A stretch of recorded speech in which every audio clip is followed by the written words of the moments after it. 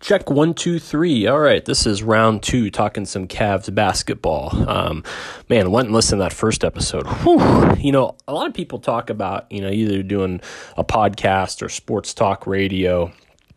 And it's harder than you think it is because you really have to figure out, talking for a long time is tough. And, you think you've talked forever and barely any time has gone by. I don't know. I feel like I could talk all day long. It's just not sounding like a dum-dum the whole time while you do it. Listening back, I'd probably say, about 100 times, you're stuttering. There's a lot of pauses. It's tough to talk naturally, especially when you're doing it by yourself.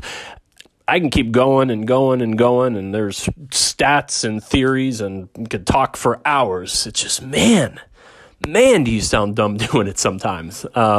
So here we go. First time, just a little state of the Cavs, did a decent amount of talking about Collin Sexton.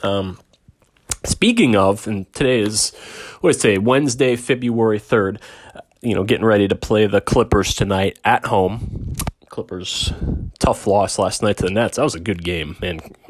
Nets at full strength. Kyrie, awesome last night. Actually, I was listening to Bill Simmons' podcast this morning, and he had a really interesting comparison comparing this year's Brooklyn Nets team to the 2017 Cavs offensively, basically called it Cavs 2.0, this Nets team. And it's pretty cool when you think about it. I mean, Kyrie, like you said, Kyrie's in the Kyrie spot. So, Kyrie's playing the same role he did in Cleveland. He can go get you buckets. He can take over games. He doesn't always need the ball. He can, in the fourth quarter, he can do Kyrie things. James Harden plays the LeBron role, dominates the ball, good passer, takes it to the hole, strong guy, gets free throws. And then the interesting one, it had, the Joe Harris and like the Kyle Korver type role, that type of deal. A real interesting one is Kevin Durant, though. It says, Durant plays the Kevin Love role where you're collapsing the defense. Kyrie, Harden are handling the ball, and the Kevin Love role was shoot threes. Well, Kevin Durant, he can play that role, and then he's also Kevin Durant, one of the best scorers of all time. So, it really puts into perspective, man, the Nets in a playoff series, that's going to be a tough team to stop. Digress from there. But what I was getting at with the date was this morning a Collin Sexton penned a Players Tribune article which came out, and it was pretty awesome. I'm not going to lie.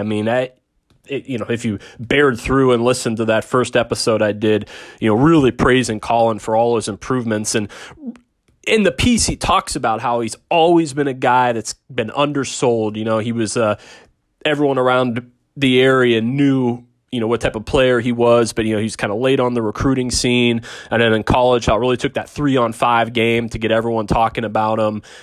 Obviously, a really rough first year in the NBA. That Cavs situation was not easy. And, he went into depth with that.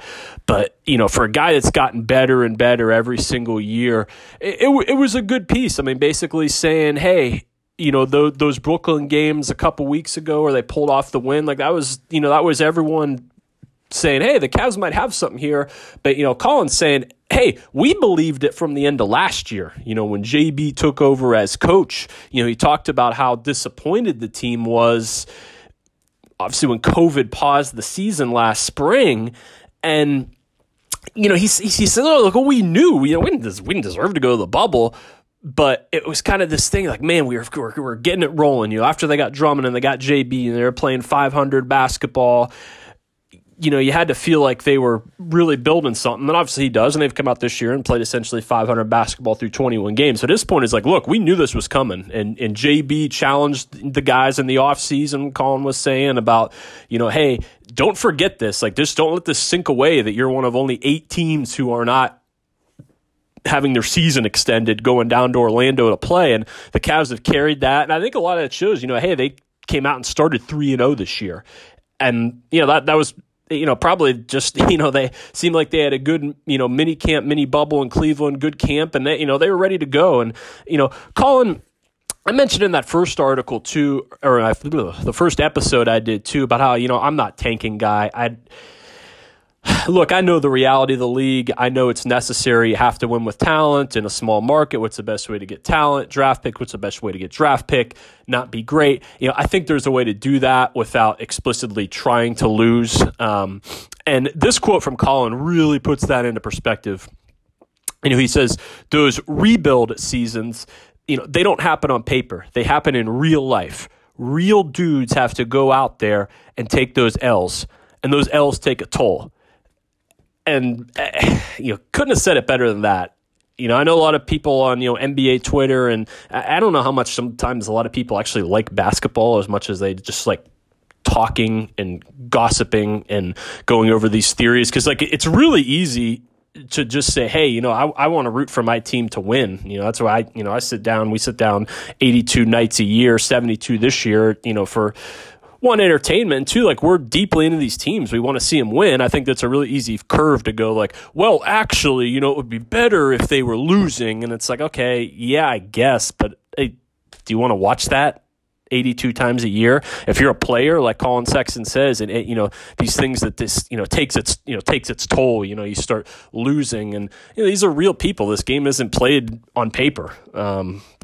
So I thought that was, pretty telling, and I love his attitude about that, and part of the reason why, they're so excited to feel like this year's a year where people are taking notice and, trying to make that push towards the playoffs and try to win.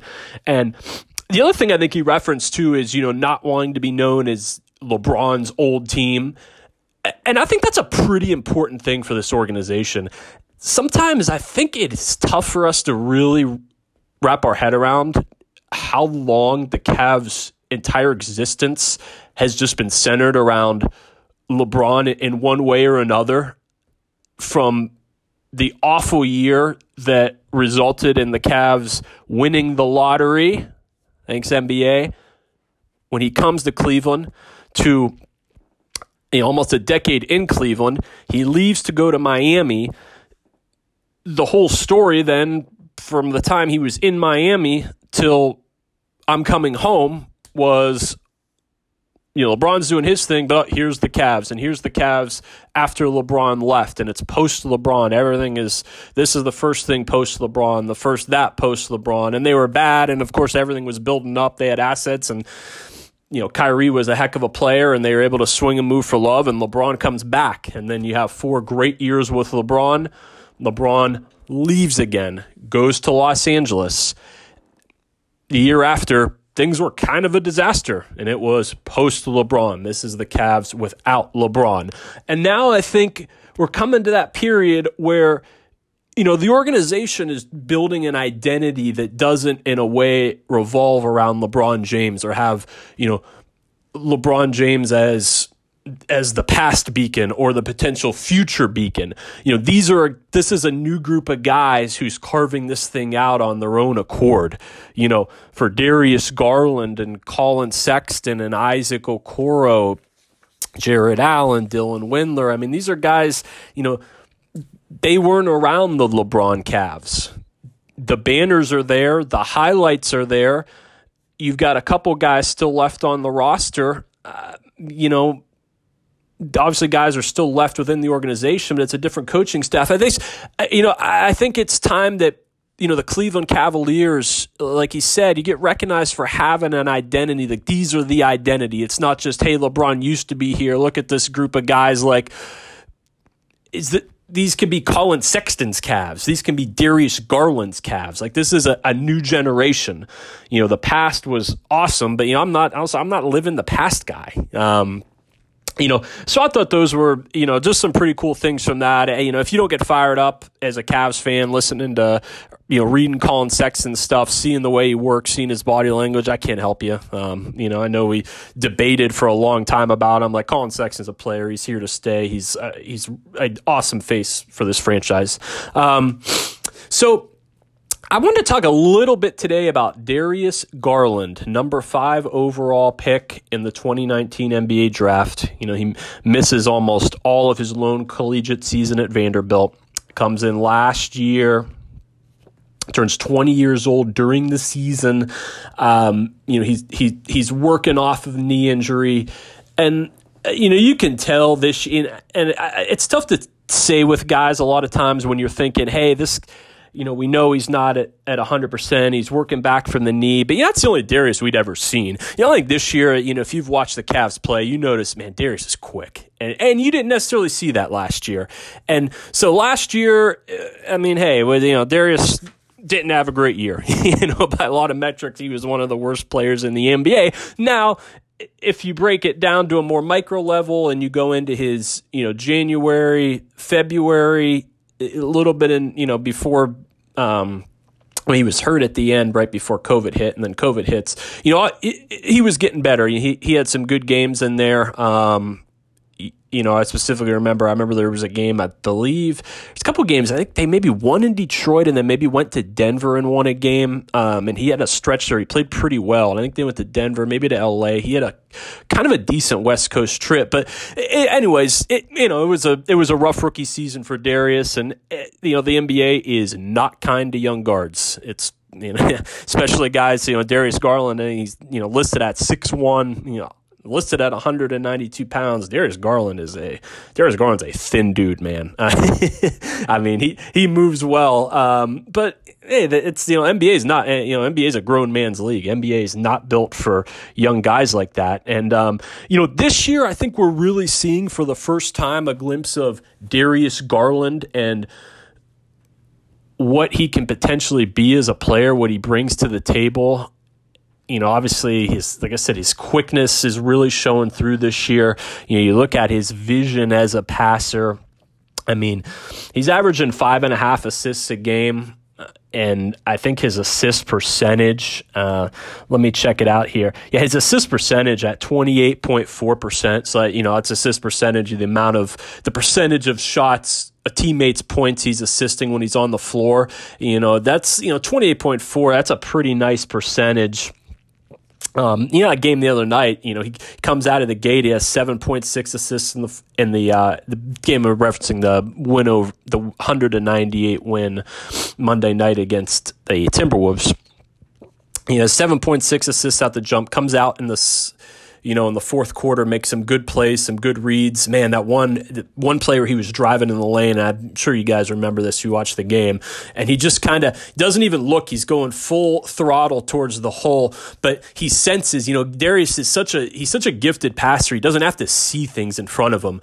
He senses Colin, whips it back around, finds Colin at the top of the key. Colin knocks down a pretty big triple at that point of the game. And that's just one of those plays where it's like, yeah, I mean, this guy, he can run an offense. I mean, this can be Darius Garland's show, and he can do some special things. Now, when you look at, I love to go on Basketball Reference and compare guys, at different stages of their career. I mean, if Basketball Reference, you can go on there and you can, get any player at any year of their career, compare it to another player another year at their career. It's really a great tool, and I don't know about you, but it's tough for me to compare like one-to-one. I know we love to compare to past players sometimes, but I think that's tough, especially now because the game's played so differently. Three-point rate is so much higher.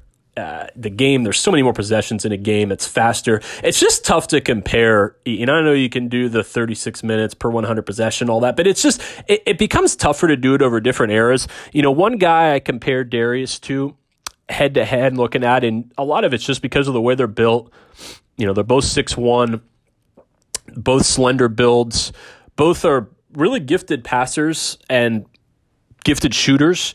Trae Young gets a lot of pub in Atlanta, and deservedly so. Trae Young's a really good young player, one of the young faces of the league. Trae's in his third year. He was in the same draft class as Colin Sexton. So he's a year ahead of Darius in his development. And, there's some things when you dig in the stats that, you look at what Trae Young does and you look at Darius's game, and in a way, obviously you're trying to maximize these guys. And, as a young player, it's tough in the NBA. But, right now the Cavs, if you look at the NBA team statistics right now, Cavs are last in the NBA in three-point attempts per game at 26.9. The Knicks are 29th, next to last at 27.1. Then Memphis is 28th at 30.2. So that's a pretty big drop-off. And obviously the Knicks play, Tom Thibodeau ball. the Cavs and JB, they're really focused on the defensive end of the floor. We joke about it all the time, but they kind of play an old school 90s style, feeding the ball inside to guys. Andre Drummond's got a 32% usage rate. Everyone talks to death about Andre Drummond. We're not going to get into that. But he has a high, and I realize that usage rate, and he takes up a lot of possessions. And so, what I'm going into now, maybe it's not the way the Cavs 100% want to play right now, but I think when you're putting your future behind two young guards, two smallish guards, but two guards who can both shoot the basketball pretty well from outside, and Darius Garland, Colin Sexton, I just think they need to do more to allow those guys to create and shoot the ball from outside. This year, Darius Garland, he's shooting the ball 42% from three. Here's what it is. He's only averaging 4.5 attempts a game. And his 3-point attempt rate is just a little bit, if it's 31.7%, it's just a little bit shy of 32%. That's why I wanted to bring up Trae Young. I think it's an interesting comparison to, this is Darius's second season in the NBA. It's his age 21 season. Trae Young last year, the 19-20 season, his age 21 season, he put up, and he has a lot more, I don't know if a lot more freedom, but you can't compare teams 1-to-1, but he averaged 9.5 3-point attempts a game. He shot at 36%. Obviously, the more that you shoot, the more likely that number is going to skew, but I don't know. Darius, I think Darius can, I'm not getting into the potential 3-point percentages, but, Darius is every bit the shooter that Trae Young is. In that same year, Trae Young's 3-point attempt rate was 45.5%. So almost half of his attempts were 3-point shots. I think that's something important, because I think you're really limiting Darius's potential at a certain point by not finding, and a lot of it is hesitancy too. And I've noticed guys have been hesitant to pull the trigger at times this year, Darius included.